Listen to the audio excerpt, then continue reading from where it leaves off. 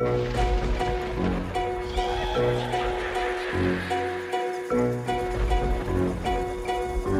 there, everyone, and welcome to Open Door Philosophy, fresh from the grave. I'm Derek Parsons. Busy haunting old mansions. I'm Andrew, the ghost. And thinking David Chalmers was onto something with philosophical zombies. I'm Taylor Jones. And welcome to episode 68, where, in honor of Halloween, since this is dropping on Halloween, this episode we thought we would talk about spooky philosophers. But before we get to that, That's how fun. you guys doing? That is fun, right? So Right. fun. So fun. It's funny because I think this is the first year we're doing this, right? Anything Halloween-y. And we usually kind of capitalize off of holidays, but the past holidays we've done have been like not Easter or, Christmas or Thanksgiving. It's been philosophers' birthdays, right? Yeah. That's true. That's true. I'm trying to think of philosophy episode of based around the Easter Bunny, but anyway, hey, Andrew, how are you, sir? I'm doing well. Can you see the facial hair? Look at that. I don't usually Yeah. let it grow, and I am disgusted with myself, and it's completely out of my own laziness. So I've just been relaxing. I have the week off not the week off, but I had a basically half day on Friday and day off on Monday, so I've just been relaxing. How about y'all? That's Very great. nice. Yeah. And Astros are doing well, so that's exciting. Rice lost, but UT and A&M also lost, so it makes up for it. Ah, Yeah. indeed. And they I think the did. Astros will probably win, or the Texans will probably win. Well, this is 3 weeks. No, this is 4 weeks. This is 4 weeks before this airs. So anyway, in case anyone doesn't know at this point, OU beat UT, and that is glorious. Anyway, That's great. Yeah. I have a question though. I've been watching this David Beckham documentary. Have y'all heard about this? no. On Netflix? I think it's new, and it's horrifying to see how badly English soccer fans treat their star players. So, Yeah. it's awful. English soccer football fans are they Soccer, have a certain vibe. yeah. Yeah, not all of them, of course. Not all of them, of course. They're, yeah. No, it's really. I think you'd like it. It's good. It's fine. I'm more of a Welcome to Wrexham kind of guy. I haven't seen it. Is that good? It's fun. I'm not going to support Ryan Reynolds. Why? What's your problem with Ryan Reynolds? I heard he's going to sponsor us. What are you talking about? I'm against small media phone companies. I don't like Mint Mobile. I mean, I like monopolies. monopolies. Anyway, how are y'all? Yeah, Taylor. Oh, I'm so good. This week, I have a short week. That's what I'm telling myself. I have Friday off of school. So I'm going home on Thursday afternoon at 2:00 because one of my classes is canceled. So Nice. I'll be looking forward to Nice. that all week. Baylor lost yesterday to Texas Tech. Very embarrassing. Ooh, that's Yeah. Yeah, especially after we had our biggest comeback in school history last week. But, all in good fun. UT also lost. So, we can celebrate a victory somehow. there's some wins. Yeah, some wins. Have some real schadenfreude when UT loses. Apologies to all Longhorn fans. Peace and love, my friends. Taylor, has Baylor won a game yet this year?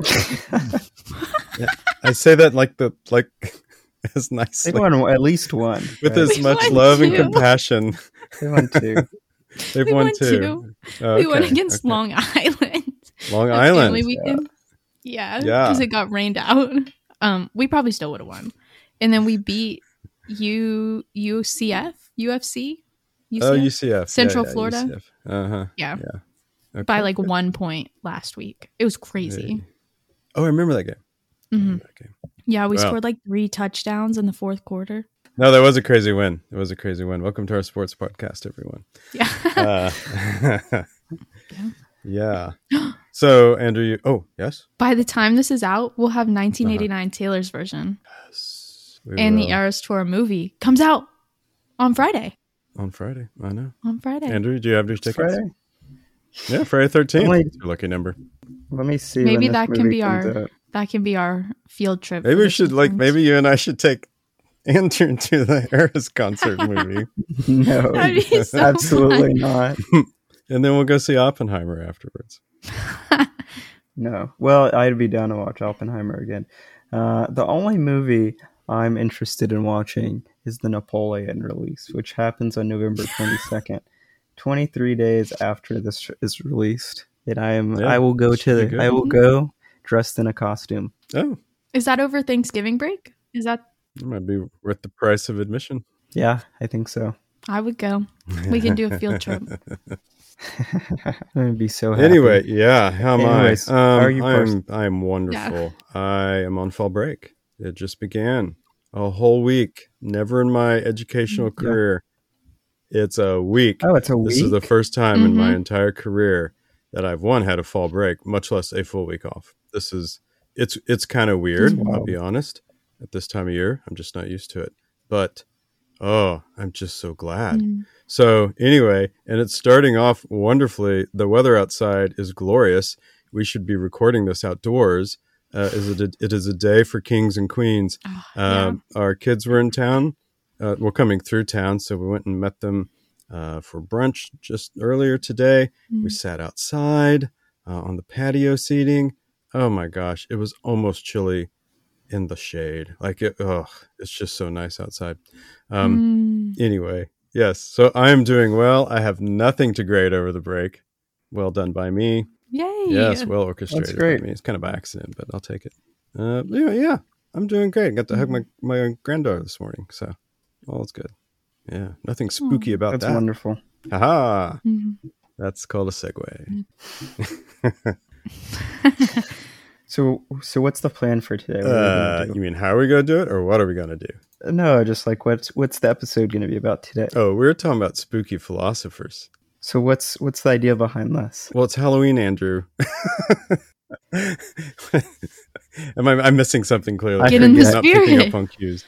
No, I'm just since we've never done this, I just want to know what's the game plan for today? Well, the game plan is to talk about. Well, okay, so the three of us chose two philosophers each that we didn't really have any criteria per se. We're saying spooky.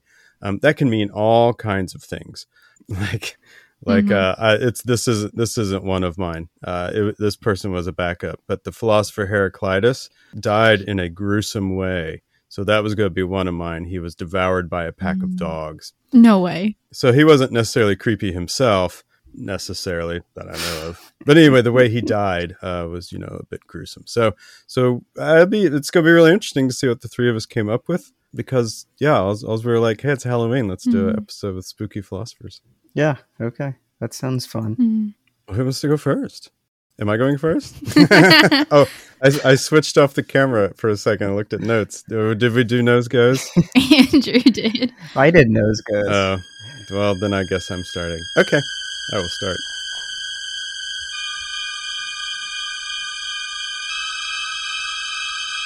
All right, let's begin. Let's go way, way back in time to classical Greece. And my first spooky philosopher is Diogenes the Cynic. He was born, well, we're not really exactly sure when he was born, but he died in 323 BC, which means he was a contemporary of Plato. So, anyway, why do you guys think I chose Diogenes? Any clues? Does it have to do with his cynicism? Well, he was just a very eccentric fellow. Let's put it that way. You guys know much about Diogenes? This may be... No. Okay. No, I don't. Oh boy, this will be a real education. Okay, so Diogenes, this guy was the ultimate troll. He's great. Like, if you want to think about the person who's just the most, I don't know, always pointing out things that are wrong, in a sarcastic way. It's kind of like a social critic. Diogenes just called out everybody on everything. The wealthy people, especially wealthy people, he called out customs and traditions and things like that. But he also lived these things out. He just didn't shout it out on Greek social media or whatever. So, but now all that to say, I did think I don't want to misrepresent these philosophers when I'm talking about them. I chose the other one's Kierkegaard. Now, Diogenes he is a very interesting character. Let's put it that way. He is, however, really well respected amongst some of the other schools that developed around this time, especially Stoicism. He did have a huge emphasis on virtue and the pursuit of virtue, but especially simplicity and also authenticity. Like people following the pack just drove him nuts. He viewed like the world was just corrupted by materialism and hypocrisy. And so he just called this stuff out. So let me tell you the ways that he called this stuff out. All right. So this is how I think this is my best, attempt at making him spooky. He's definitely a bit off color. Okay. First of all, he slept in a large ceramic jar or barrel, depending on how you want to translate that, in the streets. He did not own a house. He just set up shop right there in the middle of the agora or the nearby. And he just lived his life in this barrel because he said possessions, materialism, all that stuff was empty. And so I'm going to live that out. And he was always dressed when he was dressed, he was always dressed in very tattered clothing. No doubt he smelled, I'm sure. His hair was matted. He was not an attractive figure, but that's what he was calling out. He's like, none of this stuff matters. That's all surface business. I can live in a jar, and as long as I'm living virtuously, then I'm fulfilling my duty as a human. So he really lived this out. He did a lot of other things. Now we get into the really weird stuff. He would, again, with customs, he would urinate in public. Often is reported that sometimes he would urinate on other people because he's like, this is just a natural function of the body. And he would also defecate in public. Apparently, the other one he would do. I'm getting to it. And apparently, he once defecated in the middle of a theater production. I'm loving Taylor's face right now. Oh, it's going to get worse. I'm going to say it. Here we go. He would also in public. Oh. Yeah, I did it. Okay. Because he's like, this is just a part of human nature. And now, how this guy, I don't know how he stayed in town. I don't know how the authorities didn't run him out of town. I don't know, some sort of decency laws or something. But his point was, hey, this is just natural. He did some other funny things. Now, a lot of these stories are really apocryphal. We're not entirely sure of their authenticity per se, but there's just a lot of them from various sources. Another one, I love this one. He would carry a lantern around during the daytime, claiming to be searching for one honest man, but could never find one. That's good prop comedy. Yeah. That's good prop comedy. Where did he get the lantern from? I can just see him walking around in his tattered clothing in the daylight with a lantern. Someone's he's just waiting for someone to come and be like, Diogenes, what are you doing? He had his response ready. That's spooky. I'm just looking for one honest man. Oh, it's something. I'm going to give you a few more. There's more. Plato. There's more. There's more. No, not. I've gone through the worst part. But he has some funny things, right? So the searching for one honest man's pretty funny, I think. Here's another one. In Plato's Academy, Plato attempted to characterize humanity using the definition of his teacher Socrates, where Socrates said humans were, in his words, featherless bipeds. So, on hearing the news, apparently Diogenes brought a plucked chicken to the Academy, announcing that he had found Plato's human. That's funny. That's funny. Oh, gosh. He brought a plucked chicken. Andrew, you're not even smiling. Yeah, am I not selling you on this? No. I think he's funny. Okay, a few more. Plato did refer to him as Socrates gone mad. But the last two stories I have to do with Alexander the Great. And the first one of these is pretty famous. Apparently, Alexander the Great came to town. I don't know about the validity of that, especially with the timelines. But anyway, apparently, Alexander the Great looked at this poor man sitting in a barrel in tatters and asked him if there was anything that he could do for him. And Diogenes responded by saying, "Yes, you could please step out of my sunlight." So there was that one. And Wait, yes, but do you know the follow-up? No, please tell me. He says, if I was not Alexander, I would wish to be Diogenes. Oh, that's great. I'm telling you, man, this guy was witty. This guy was witty. Yeah. And the last one I had is another version of this story where he meets with Alexander. Well, wait. I still have there's the follow-up line to Alexander. Oh, okay. Okay. So if Alexander said, if I was not Alexander, I'd wish to be Diogenes. And then Diogenes said back to him, if I was not Diogenes, I'd still want to be Diogenes. The burdens of leadership was weighing on Alexander. He's like, I just want to live in a barrel. I just want to live in a barrel. It looks so attractive. I can pee wherever I want. Wear whatever I want. Yeah, that's good. Thanks for the follow-up, Andrew. All right, this last one I got is another story with Alexander the Great. So apparently Diogenes is scrounging around in a trash pile, which included human bones. I don't know. Anyway, when Alexander asked what he was doing, Diogenes said, I am searching for the bones of your father, but cannot distinguish them from those of his slaves. Boom. Mic drop. Yeah. That's pretty great. It's the classic meme where it's like four skeletons. You're like, this person's white, this person's black, this person's Hispanic, and it's like or this person's a Christian, this person's an atheist, and underneath it all we're just skeletons. Ooh, which is very spooky. So spooky. Yeah. And do you know this story about what he wanted to do when he died with his skeleton? No. Or with his body? I did not run into this. He said, throw my body outside the city wall so all the creatures can feast on it. Oh yeah. And that's good. And then they asked, you don't care that you don't care that all these creatures are going to be eating me? And he says, well, as long as you give me a stick to fin them off with, I won't care. And then they say, well, how can you use the stick to fin them off? And he says, well, if I'm not able to figure out to fin them off, or if I'm not able to care, then why should I care about what happens to me when I die? Very spooky, right? Thinking a lot about bones. Yeah. He was an intense dude. I like him a lot. Speaking of which, I've not read this book, but there is a recent book that came out, I want to say this year. It's called The Dangerous Life and Ideas of Diogenes the Cynic. And Taylor, I put in our show notes those names of the authors who are in French. Could you pronounce them, please? Oh, sure. My French is kind of rusty, but Jean. That's better than mine. Manuel Robineau and Philippe Mitsis.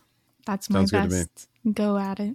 But yeah, there's Diogenes the Cynic. He is certainly a person of interest. He is always brought up when you're talking about classical Greek philosophers. So he's not just a guy who sits in the barrel and like pees on people. Apparently, he's a person of interest, and I think this book exemplifies that. And there is a famous painting. Is it by David of Heraclitus of Diogenes in a barrel? Yeah, and there's also I have heard of that, but if you're not, in New York or France or whatever, there's also a very famous one in Houston. Well, it's not famous, but there's a depiction of him. Yeah, of Diogenes at the Museum of Fine Arts, Houston, where Alexander standing in the sun, and what? And I've been there like 8 times. Did we see that, Mr. Parsons? Yeah, I'm sure we saw it. Yeah, I'm sure. Huh. Well, that's cool. I'll look for it next time I'm there. Yeah. All right. Someone pointed it out to me one time, and I was like, oh, wow. That's cool. It is cool. That is cool. All right, I got the painter. His name is... Is it David? No. Well, there's many paintings now, it turns out. Never mind. I'll do more research and get back to you. Oh, wait, here we go. It's French. No. Great. Jean-Léon Germain. I don't know. Germain. G-E. There's so many accents marks on this guy. Germain. That would just sound like, pretentious jerks. Not pronouncing, making fun of. Wait, who is this? Here, I'm putting in the show notes. Here it comes. Jean-Léon Germain. There it is. What do you think, Taylor? Jean-Léon Germain. The M would be emphasized there because there's no accent over the E. The second E. God, I'm so glad you're on this podcast. All right, excellent. Well, anyway, there's my first spooky philosopher, Diogenes the Cynic. Give it up for Diogenes. Mm-hmm. Can you imagine It's pretty Yeah, spooky. the bones are great. I like the bones. And How did they not like put him on trial? If they put Socrates on this guy's trial going at it with himself in for the just street. like walking around, yeah, right? yeah, it's a very How is that interesting not question. more annoying than Socrates going and being like, I think hey, people thought he was a I'm sure they lunatic. thought he was a lunatic. How would you not think he's a lunatic? Well, yeah. do any of you know what cynic, the cynic Greek word, what that means? I cannot recall off the top of my head. Kynikos, I believe. I'm wondering if this is why they didn't throw him out. It means dog-like. Oh, I thought Diogenes meant dog-like. And so is it cynic that means dog-like? I'm pretty sure it's okay. Kynikos. And so I'm wondering if they thought he was like a lunatic who just acted like a dog. Yeah. Oh, they may have thought he was cool. I don't know. That's like, curious. Some Malaysians or Corinthians show up and they're like, "Hey guys, we got something to show you." It's like a little, instead of monuments and temples and stuff, they're like, "We got Diogenes." Spooky.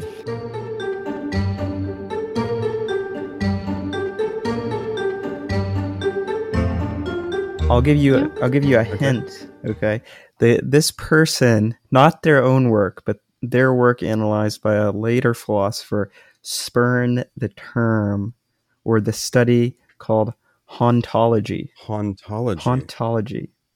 Like haunting? Hauntology. Oh, with a T. Or Hauntology. Hauntology. Well, hauntology. Okay, hauntology. Okay, well, that's no good clue for me. Do you know, Taylor? I do not know.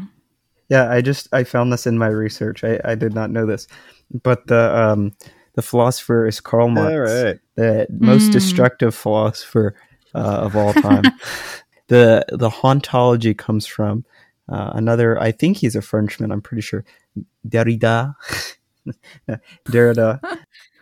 And Jacques Derrida, who I think its book is The Spectres of Marx, but I'm not sure. That's not my guy.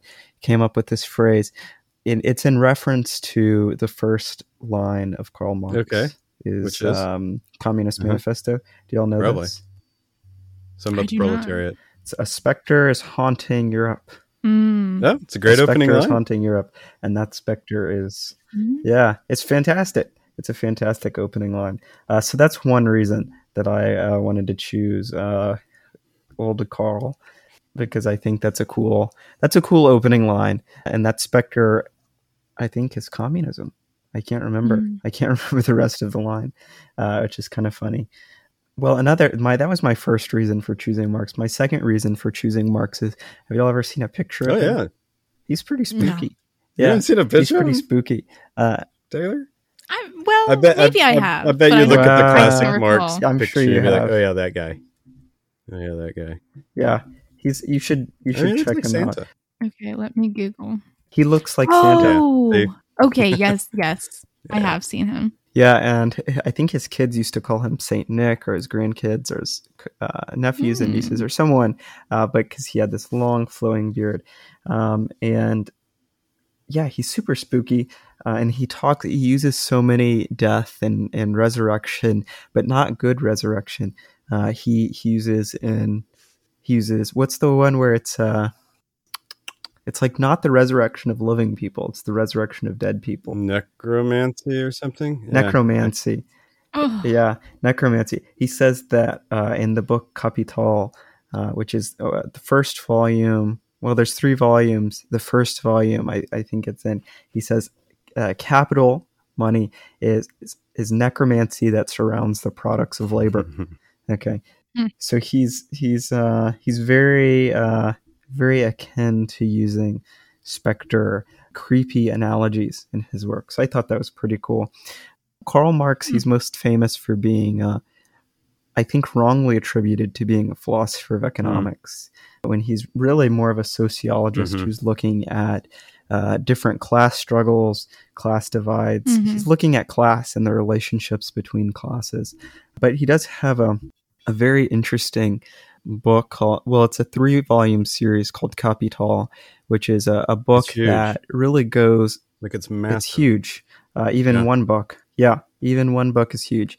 So he was working on that. It took him like 10 years to write the first volume. I'm sorry if I'm getting these wrong. They might be in disorder, but it took him like 10 years to write the first volume, 30 years to write the second volume, and he finished the book. Or he didn't finish the book. The last one is put together by his contemporaries from notes that he had in other natures.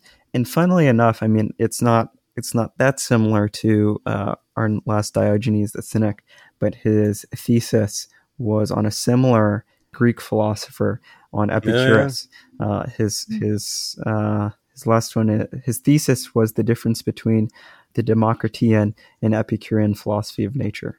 So that's kind of funny, I think, that he's looking way back into Greek philosophy for some inspiration when he was studying. Maybe I'll be the next socialist philosopher or something, but unlikely. So what do y'all know about Marx just off the top of your head? Well, where have you heard him? Gee, in my own personal experience, I have heard his name invoked by individuals who are critical of public education. But that's funny. Oh, yeah, that's funny. It's a hoot. But outside of that, Marx, of course, is incredibly polarizing just because he's cited as the person who really is responsible for communism. And of course, that was played out in real time in the Russian Revolution. And it's all, as they say, history from there. But yeah, I used to teach Karl Marx. Well, I used to teach Communist Manifesto when I taught world history for obvious reasons, I think. And yeah, that's about all I know of him. I'm not sure I knew much about him, honestly, before I don't know, started studying history formally. Oh, how about you, Taylor? We talked about him actually on Friday in one of my classes, my world cultures class. We're studying the kind of Enlightenment period in Europe. And we talked about him just generally and read like a couple excerpts about how he talks about religion as like the opium of the people, and that all history is just a class struggle, and that like the common people, the proletariat that produces something, should unite against the upper echelons of the society and government. Like many great writers, his writing is provocative. It evokes a lot of emotion. It's well written. It's written to be like, zingers. Here's that opening line, Andrew. I pulled it up. A specter is haunting Europe, the specter of communism. All the powers of old Europe have entered into a holy alliance to exorcise this specter. So, just listen to that language. It's great. Yeah, and I think the Communist Manifesto, it's a short book. It is. It's rather accessible. You can find it. I mean, it's so funny. It's so funny to me. I don't know why, but you can find all of these communist works in all of, not only the communist works like Capital and the Communist Manifesto online, because they're over 100 years old, regardless, etc. But also a lot of communist organizations put them online for free, which I always think is funny. Mm-hmm. But that one's pretty accessible, I think, but it doesn't really discuss... it was meant to be accessible. Yeah, it's meant to be a pamphlet for the common people. Mm-hmm. And he's not going in that book, which surprised me when I first was trying to go through it. It doesn't really go through his theory or really the philosophy behind class struggle and economics, his kind of outline of economic history, which he does in Capital, which is a much better work, but it's not very accessible. And I'll give you a resource in a minute if you're interested in going through that.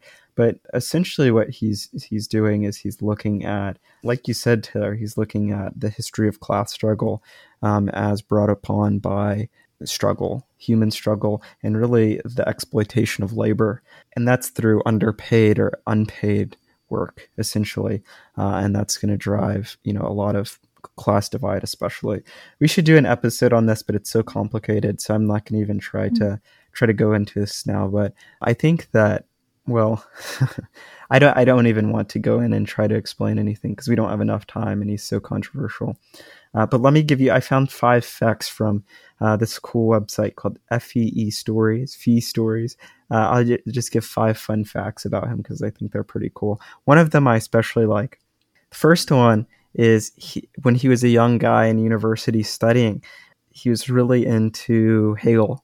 who I was going to pick as another really freaky philosopher, just on the way he looks and some things he said. Yeah. He got in a lot of fights around his views on religion and politics and economics as a young guy. So he got drunk a lot in school, and he fought a lot of duels. So I thought that was pretty funny. Secondly, he basically never had a country after he left Prussia in 1842. No country would accept him. He moved to England when he was publishing. Yeah. And even, this is a fun fact for us, he was considering moving to Texas in 1843. Yeah. Yeah. He was, but that was the Republic of Texas back then. And he applied to, applied, I think, for citizenship there. I don't know what happened with that, but I thought that was cool. Interesting. He was super poor when he was dying, or when he was an old man, and his wife once pawned his own pants to buy foods. Oh my gosh! Yeah, his wife, his wife said, or his mom said, or his wife said, if only Marx made money instead of just writing about it. So that was pretty funny. Fourth fun fact: a fellow communist once tried to kill him for not being radical enough. So I thought that was funny. And then last one, and this is kind of a sad fact, he died broke, and only 11 people attended his funeral. Oh, wow. Okay, so that's it for Marx. I'll say, Marx is his own kind of ghost. He continues to He's around. Oh, yeah. Yeah. He's everywhere. And then when you throw the ism on the end of it, people throw that term around without even really knowing what it means. And if you do know what it means, then that's great. Throw it around all you want. But it's like some of the many words. Another one is fascist. People throw that word around and don't really know what fascism is. They think it's the same 100%. Thing as communism, and I'm just like, 100%. So anyway, Marx is misrepresented often. But I always talk about. I think he's a product of his time. He wrote Communist Manifesto, I think, in 1850. And we're right smack dab in the middle of the British Industrial Revolution. Oh, yeah. At that point, no labor laws have been passed. All the horrors you hear about the Industrial Revolution with 8-year-olds working in factories and 16-hour days and living in hovels and all this sort of stuff. Like, if it wasn't Marx, it would have been someone else. Yeah. And he was like the Luther. He's like the Luther of capitalism. Let me say one thing. If you are interested in learning more about Marx, there's this guy who's a British philosopher academic named David Harvey, I think. And he is like the preeminent Marx scholar in the world, or academic around Marx. And he has about 15 years, I'm not sure, but he has a lot of resources around reading Marx Capital. Like, he's the foremost scholar in the world. He has on his website called davidharvey.org courses that he has at his university, filming of him in a seminar reading Capital 1, Capital 2, Marx's Grundreis, and he has his own books on there for free and reading groups around them. And he has all the years that he's done these seminars online for free. So it's a really great resource. He's like the world's premier Marx scholar. So that's a really great resource. He's the man.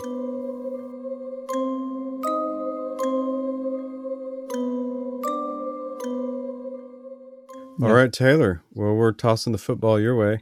Time for your first spooky philosopher. My first spooky philosopher is Spinoza. Do y'all know who he is? Peripherally. Okay. Do y'all have any guesses as to why I picked him? Yes. I don't. I know he's Jewish. I know he wrote a lot about religion. He comes up in my religious studies every now and then. Yeah, that's about as much as I know about him, too. I think he came from a Portuguese family, and he was writing in the very early Enlightenment. So he's born in the 1630s and then died just before 1680. So he was writing at kind of when the Enlightenment kicks off in Europe. And he was extremely, extremely, extremely radical. And he started writing when he was very young and was very well learned. But then he starts contesting against the church, like you see a lot of radical Enlightenment philosophers do. And he came after Descartes. And if you know about Descartes, he was fairly radical for at least that time with his ideas of mind-body dualism and the senses are unreliable. Mm-hmm. And then Spinoza comes and he's like, okay, Descartes went this far, but he didn't go far enough. So he takes all of Descartes' ideas and he's like, no, the senses are entirely unreliable, and has a lot of these very interesting and difficult to grasp metaphysical concepts about humanity, that like there's only one physical substance or one substance, and that's God, or like a divine figure. All humans are just modes of the divine, and breaks all of that down. But the way he writes, do y'all know this, how he writes? I think you've told me. I think, go ahead. Yes. He writes in the style of a geometric proof. Yeah. That's cool. Yeah. So if you remember from back in geometry, when you have your premise or your claim and then your evidence and how you support that, that's how he writes philosophy. So reading it alone and trying to decipher what he's saying is very spooky. It's a spooky endeavor. And he'll define his terms, and you have to like keep going back to the terms and trying to parse together what he means and just poring over it. But if you can think of how much Descartes seems to have upset things, Spinoza is like turning the heat on the fire, or like putting gasoline on the fire that was Europe in the Enlightenment period. And of course, the European governments hated him, absolutely hated him. The churches hated him because he's contesting the whole biblical premise of religion, saying that, like a lot of other radical philosophers, that there were no miracles because they defy the laws of nature. Mm-hmm. So Jesus didn't exist as a savior. He was just a man, and none of the miracles happened. They were all just people maybe twisting what had happened or using events for their own gain. And a lot of his work was banned almost immediately. Once it started circulating, it got banned and pulled off of shelves and not put into libraries. For a while, he was able to garner some following with academics, but he was ultimately, that kind of disbanded as people were either like imprisoned, or they passed away, or they encountered other philosophers or religious people that were able to change their perspective. But I think part of the reason I find him spooky is, one, because he's so difficult to understand, like notoriously difficult to read and to process. But he was also like this looming shadow in Europe that they kept trying to chip away at and to get away, and he just wouldn't stop. But then we kind of see how he impacts us today. Yeah. And you see kind of remnants of his philosophy and other people about, like, I don't know, taking away miracles and how divine things fit into the laws of nature. Yeah, he had a real deistic conception of God, if I recall, which of course doing away with miracles fits in with that. Yeah. I always thought like, Spinoza, that's such a cool name. Like if I could like, go to philosophy parties and be like, oh, hey, let's talk about Spinoza. They'd be like, oh, I've only heard of him, but he has a cool name. Then I thought I'd be cool by default.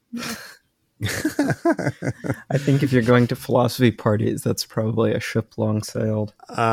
Yeah, I don't know that I've ever been to a philosophy party. I wonder what that'd be like. Have you been to philosophy parties? Is that a thing? Philosophy parties? Oh, no. Andrew? Maybe. Yes? They're academic conferences. Oh, that's not a party. Does everyone go like to the bar afterwards and we're like, let's get metaphysical? Oh, yeah, that's a thing. That's a thing. Yeah. No, that was a thing that my one of my classes actually did that it was a once a week seminar, and then they would just go to the bar afterwards. Yeah. It was a pretty cool idea. Huh. Yeah, I think that's a thing. And then like all of the philosophy department, at least at Rice, would come together like every day after school and drink together, which is kind of sad. Oh, that's pretty sad. But I guess that's how they would, have fun. And so props to them. All right. Well, Spinoza. Anything else on Spinoza? I do think that he's interesting in that, in some ways, in his ethics, he tries to keep an element of human divinity and like a higher purpose or higher goal to humanity in a mechanistic worldview. And for as much as he disregards divinity of God or like a personal God, he still keeps some of that. And I think that's an interesting thing to notice, that you can throw off as much of the old ideas as you can, but some of it still lingers. It's interesting. Do you know if he influenced Hegel? Either of you? Do you know if he influenced Hegel? It sounds like something that would influence Hegel. He did. Hegel said something about him. He said, what did he say? I think he said something like, you either believe that Spinoza was correct or you're not a real philosopher. Something to that extent.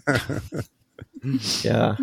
So that's pretty funny. And Einstein also said something about the way that I think Einstein believed that Spinoza's account of God was correct or something like that. He thought that I can see that. He believed in Spinoza's God. Yeah. So that's cool. Influential guy. Yeah, no doubt. Yeah, very influential. Oh, here's the quote. Do you want to hear it? Yeah. To be a follower of Spinoza is essential. You're either a Spinozaist or not a philosopher at all. There you go. It was quite accurate, Andrew. Good job. Thank you. Yeah. That's funny.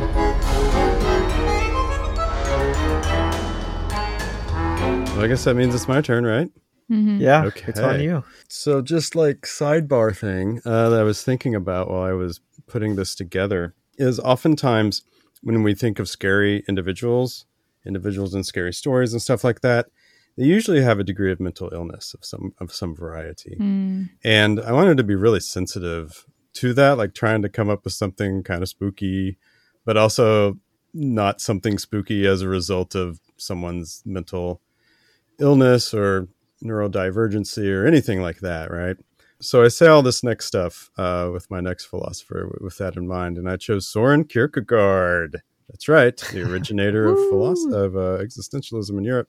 I'm going to cast him as a lost, lorn lover, right?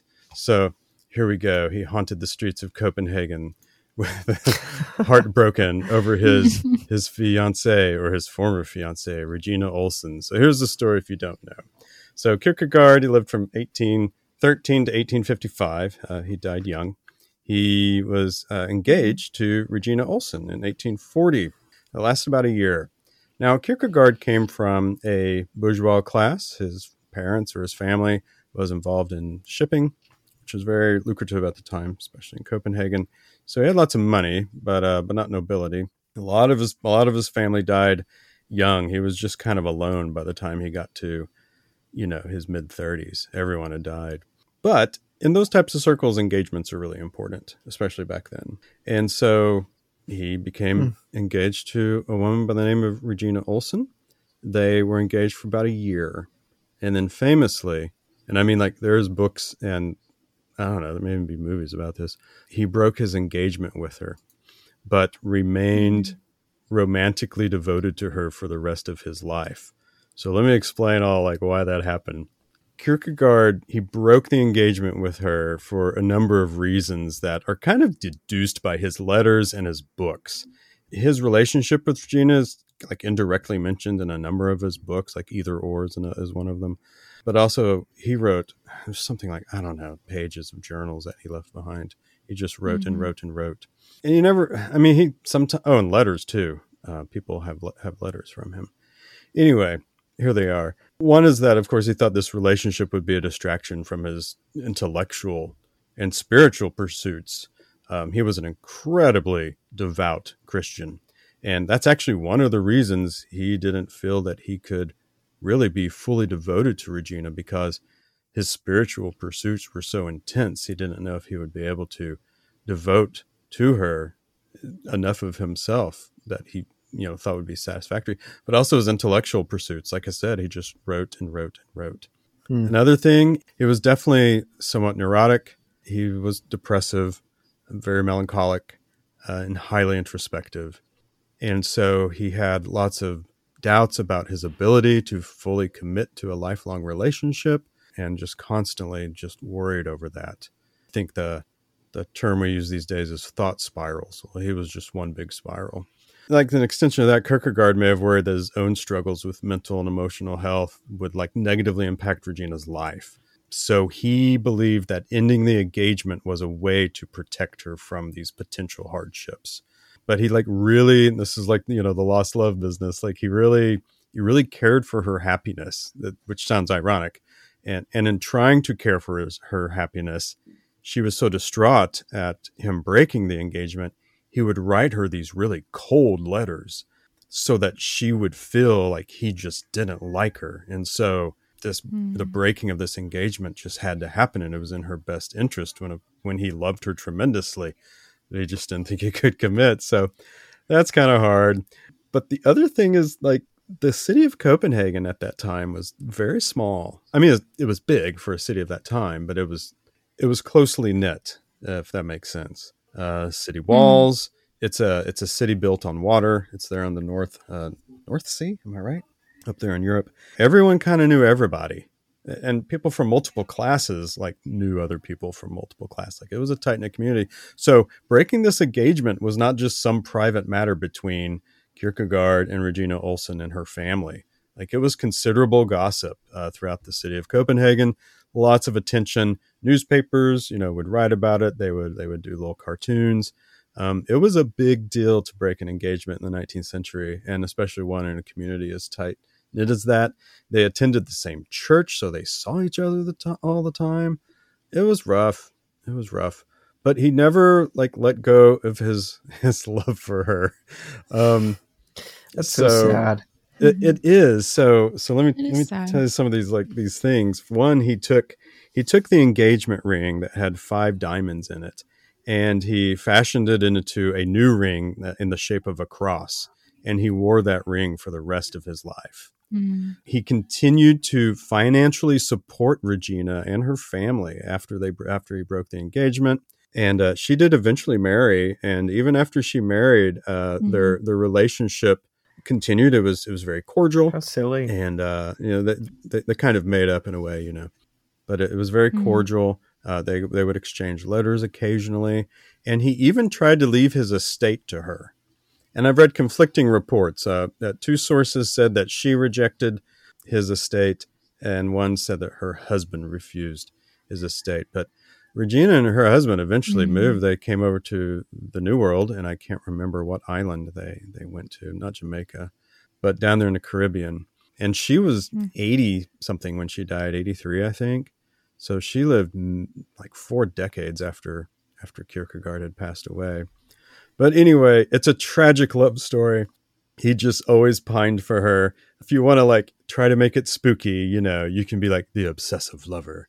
But anyway, if you're looking for some sources on that, there's a book called A Keeper of Love's Flame, Regina Olsen and Soren Kierkegaard, by Morten Jensen. And then a more recent biography on Soren Kierkegaard. It's called Kierkegaard, Philosopher of the Heart, by Claire Carlisle. So there you go. That's my bit on Kierkegaard. Yeah, we can also direct people to our Kierkegaard episode, but I don't remember which one, which number that is. I don't know. It was year 1, so it's in the teens. It may not be the teens. We did also do an episode on Sickness Unto Death a couple months ago. I don't know. That one is a good work. He's a pod favorite, I think. There's a very he's an interesting person personally, and his philosophy is very emotional. And intense, so a lot of people find it compelling. And he has a cool name. He does have a cool name. He does have a cool name. I'm so excited to share my last one with y'all. Have y'all ever heard of Nick Bostrom? I've heard, and that's about it. Okay, Nick Bostrom. If you look him up, for one, he looks really creepy. Sorry, Nick, if you're listening. Because he is still alive. He is he's a modern philosopher living right now. He's Swedish, I think, and he is very, very prominent in science fiction-y philosophy. And what I mean by that is avenues like artificial intelligence, kind of neuroscience, philosophy of neuroscience in terms of what's whole brain emulation, which is essentially taking our consciousness, uploading it to a computer, and also in AI threat or did I talk about that one? The threat of AI. I think that's what he's been focusing on recently. And then probably the most famous one is simulation theory. Okay. So he is the guy who influenced a lot of matrixy kind of thought. I think he's kind of going to be rising in philosophy over the next probably 15 years as we're dealing more with AI, because he was thinking about this stuff way before, maybe not way before, but I think before it was in the limelight. He was thinking about superintelligence and what would happen if a superintelligent computer existed, what that would look like, what are the ethics behind that, and how we should be responding to that. And so I think that's pretty cool. He also is thinking a lot about, well, I talked about it a little bit, but the ethics around AI. How should we create AI that is most ethical in the sense that it won't kill us if it if it ever comes to that level? And so he's been influencing a lot of, I don't know if they're celebrities, but they're kind of people in the limelight. They're technocrats, basically. Elon Musk, Bill Gates. So those are the two big ones who have been really influenced by his work. I know Elon Musk is really worried. He created this open AI thing in response to Google, like the Google's DeepMind, after he thought they weren't worried around the ethics behind it. And so I don't know if Elon Musk or Bill Gates have publicly mentioned Nick Bostrom, but there's no doubt in my mind that they've read him and have been influenced by him. But also there's been two philosophers who have spoken about him and his importance, Peter Singer and Derek Parfit. Derek Parfit's a philosopher of mind, I believe. Yeah, covered him in class this week. Yeah, and Stephen Hawking also talked about him as one of the most important modern philosophers. Their big thing is not that he's like some genius. It's just that he is offering something that philosophers aren't thinking about that's important. So I think that's why I picked him, because he's talking about scary things. Our AI overlords. Our AI overlords is one. Personally, what freaks me out is this mind uploading idea. Digital sentence is what he calls it. That freaks me out for some reason. But he's talked a lot about that.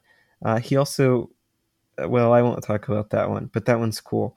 I think one that is really interesting, and I think that is important, is called, what's it called? The Ethics of Human Enhancement. And so the idea behind that is like, how should we think about, well, enhancing ourselves with AI technology?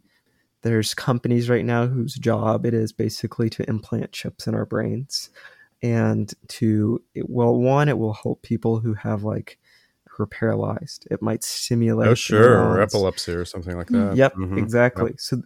So these are the ethical ways around it, but then there's some. It's kind of a slippery slope in his mind. He thinks that how much should we change humans if we are able to? There's some sense that we have an obligation to help people like this who want the help. But in one ways, how far should we go changing our own bodies? So kind of a cyberpunk kind of thoughts around that. But what I think is really freaky is that he thinks and he argues that it's extremely likely that we're living in a simulation. And this is his most famous paper. So just before I tell you all about it, that's where I know him from. Probably. Students are all about this. They love the whole simulation argument. Yep.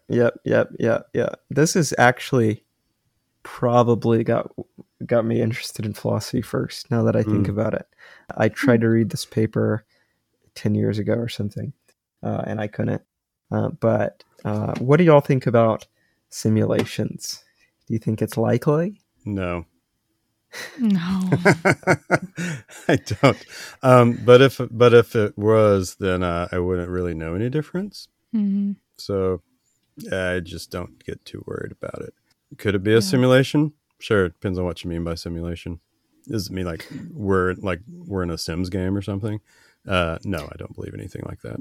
Yeah, maybe not a game. So he lays out three premises that he thinks, one of which is very likely. The first is that humans are unable to reach a stage where they could create some kind of simulation that's as advanced that could replicate our experiences inside of that simulation. Okay, does that make sense for there? Mm-hmm. So that's one, that's very unlikely to happen. The second one is that humanity has a very little interest in running some kind of simulation where they could see their past or see humanity evolve or something to this extent. Okay. So humans either think it's morally wrong to do so, or they're just uninterested, but they have reached that stage of ability. Okay. And then the last one is that basically it's very likely that there is a simulation ongoing that we might be a part of where our experiences that we're living in can be replicated into a computer, and that we might be living in something like this.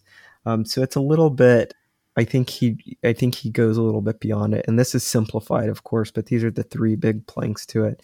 And so at least it's a fun argument. At least it's a little freaky and kind of messes with the mind. So I think it'll be interesting to see how he's remembered once he dies. He's like 50 years old right now, so he's quite young. But I think it's really interesting, at least, that he's thinking about AI and superintelligence and the ethics of changing our bodies and the ethics of uploading our minds and how possible that is. He's a physicist by training. What did he get his PhD in, actually? Did he get a PhD? No? He got his master's of science in computational neuroscience. So he's not necessarily a philosopher, but I think it is quite interesting. Oh, he does have a PhD in philosophy. But I think it's interesting that he's coming at philosophy in such a science fiction-y way. And it's at least important, I think. Spooky. I think his paper, Are We in a Simulation, is where I know his name from. Yep. Which makes sense. It's the most famous paper. Yep. Yeah. That's it. And he was also a stand-up comedian when he was in college. That's awesome. Yeah. That's awesome. Usually highly intelligent people are comedians. That's not a joke. Yeah. Oh, it's not a joke. But that was a joke. Yeah.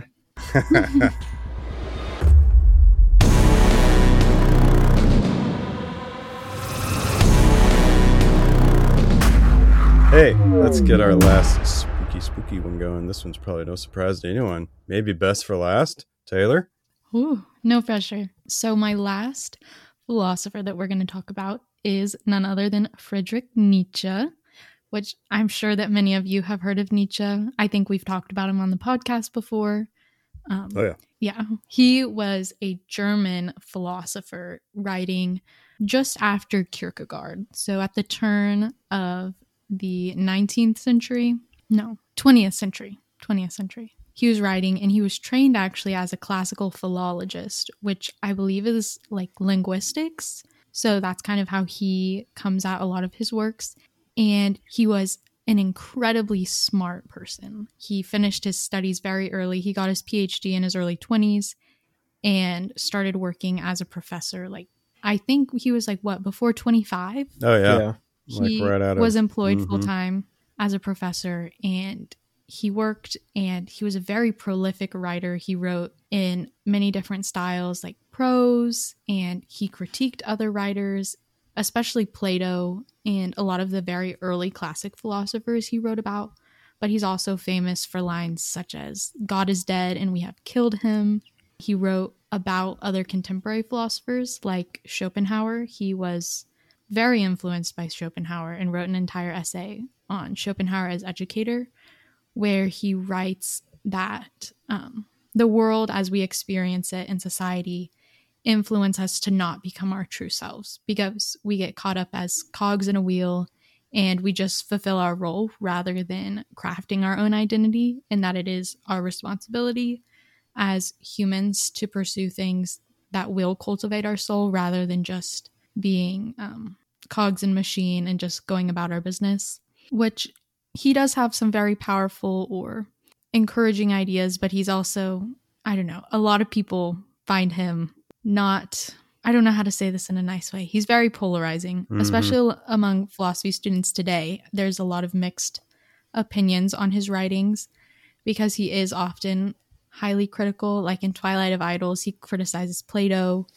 for his values and for not having a moral system. And he praises Thucydides and has all of these very complex writings. And just, I find him a little bit spooky. He kind of looks like a spooky guy with his gigantic mustache, if y'all have seen. He wins the award for like philosopher mustaches. Yes. Oh, yeah. For sure. No doubt. No doubt about that. Yeah, things like a push broom. Yeah. Much like Kierkegaard, he died young. The last 10 years of his life, he was mentally kind of incapacitated. He was in very poor health and wasn't able to work. He had to stop working when he got really sick, and he passed away. And then a lot of his works were published posthumously by his sister.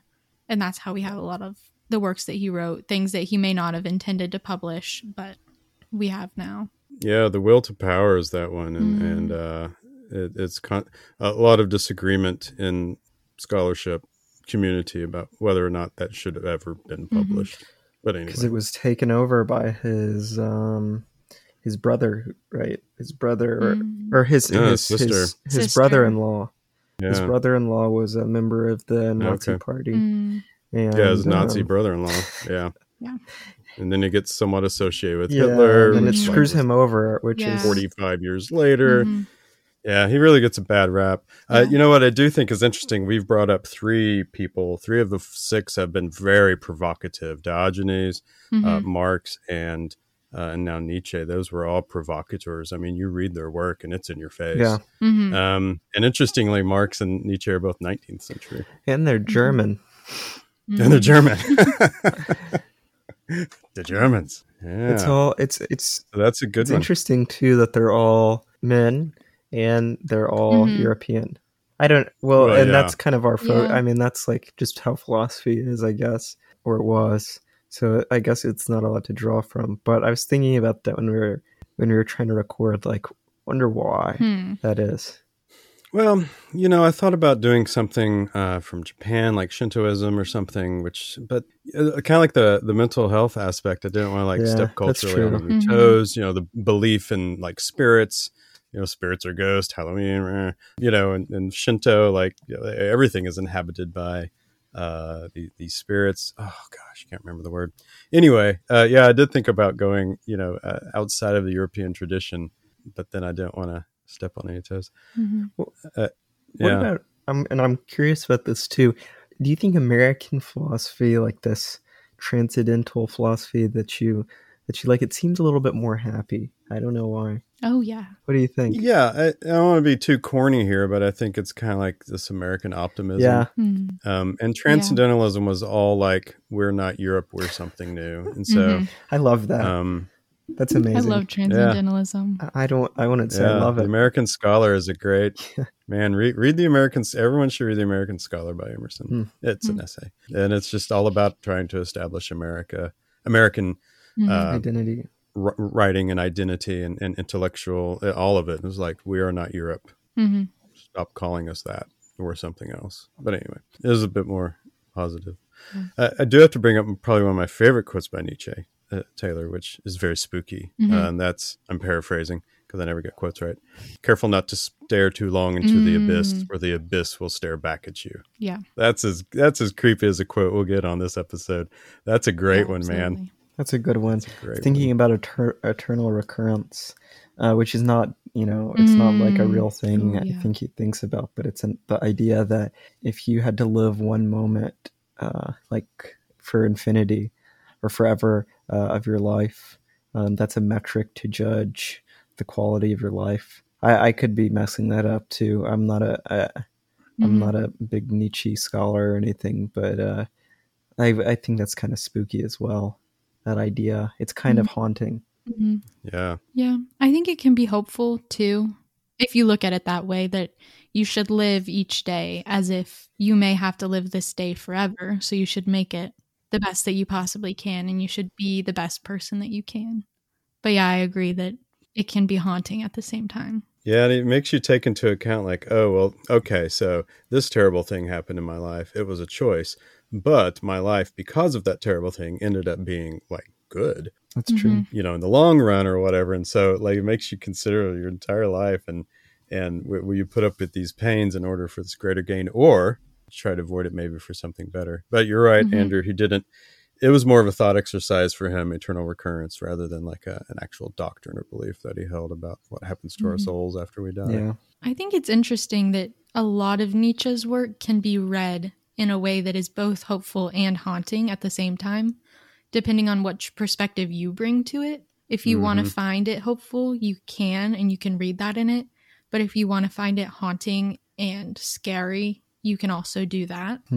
He kind of leaves that openness, I think, which also can be scary in itself. That he doesn't tell you what you should think. He just tells you what there is out there and tells you to think for yourself in some ways. There's definitely ideas that he holds that he's very passionate about. What's one book that recommend for an intro to Nietzsche? I would recommend Schopenhauer as Educator. That was one of the first things by Nietzsche that I read. It's primary source. That's where I have most experience from. But it's a short essay, not super long. You could read it within a few sittings. And it's I would say it's fairly accessible if you sit down and kind of go through it. And it's a bit more hopeful, easier to tackle, I would say. For a secondary source, anything by Robert Solomon. I think he's passed away now, but he was a UT scholar, and he's the one who really kind of resurrected Nietzsche as far as like in the 70s and 80s, as far as like something that philosophy should take seriously. And so anything by him. There's also a good, what was it called? The Great Courses or whatever. You can get them on Audible. Yeah. There's like a multiple. Robert Solomon has an existentialism one on there, and talks a lot about Nietzsche on there as well.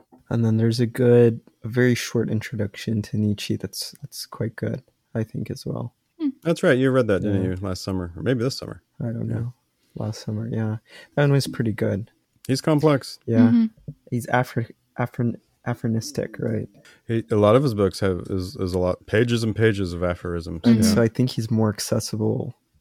In my experience, he's been more accessible than someone like Spinoza or Kant or some Enlightenment pre-father. So that's good. That'll be helpful. Yeah. Well, just don't go out and pick up Ecce Homo or Thus Spoke Zarathustra. You got to know why he's writing each book and from what perspective he's writing it and why he's writing it. It's just not a book you pick up where he's going to talk about a theory. Yeah, 100%. Yeah. Well, okay. All right. Yeah, let's wrap it up. Thanks this was pretty fun. I'm kind of spooked out. I look a little down because I'm kind of freaked out and need to go. Are you morose? I don't know what that means. What does that mean? It means you're down. Oh. It means you're bummed. Well, are you melancholic? Yeah, I don't know how I'm going to sleep tonight. Yeah. This is freaky. I love that word, melancholy. Anyway. Sounds like a state of drunkenness or something. I don't know. Anyways, that was fun. Maybe we should do more holiday episodes. Good times. Yeah. I'm just trying Easter to think Bunny of the is next. possibilities there, St. Patrick's Day. Valentine's Irish Day. Philosophers or something. Philosophers on Love. Valentine's Day. We could bring back love. Absolutely. That one would be really fun. Yeah. And then we run through all the American holidays, we'd have to get international. 4th of July. We could do that. That would be a good one. Oh, yeah.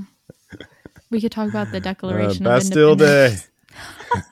No. Yeah. I'm sure there's a lot of French philosophy that we could pull up. The British kind of celebrate 4th of July, Independence Day. What? Kind of ironically. No, they do not. Yeah, I was over there. Really? They do. I was over there on 4th of July one year. And, like in Oxford, and they're like, hey, we're having a barbecue, down at the whatever square. Come join us. It's Independence Day. And, it's kind of funny. They do funny. I remember someone told me they're like, they take all these tea bags down to the Thames River there in Oxford at the bridge. Stop. And they dump it they dump the tea bags into the Oh my river. gosh. Yeah, it's good times. Anyway, That is so we'll have to funny. do international holidays. Okay, we're officially wrapping this up, guys. All right, everyone, thanks for listening. We, of course, always love that you do. And if you want to contact us about anything, Taylor's going to tell you about that.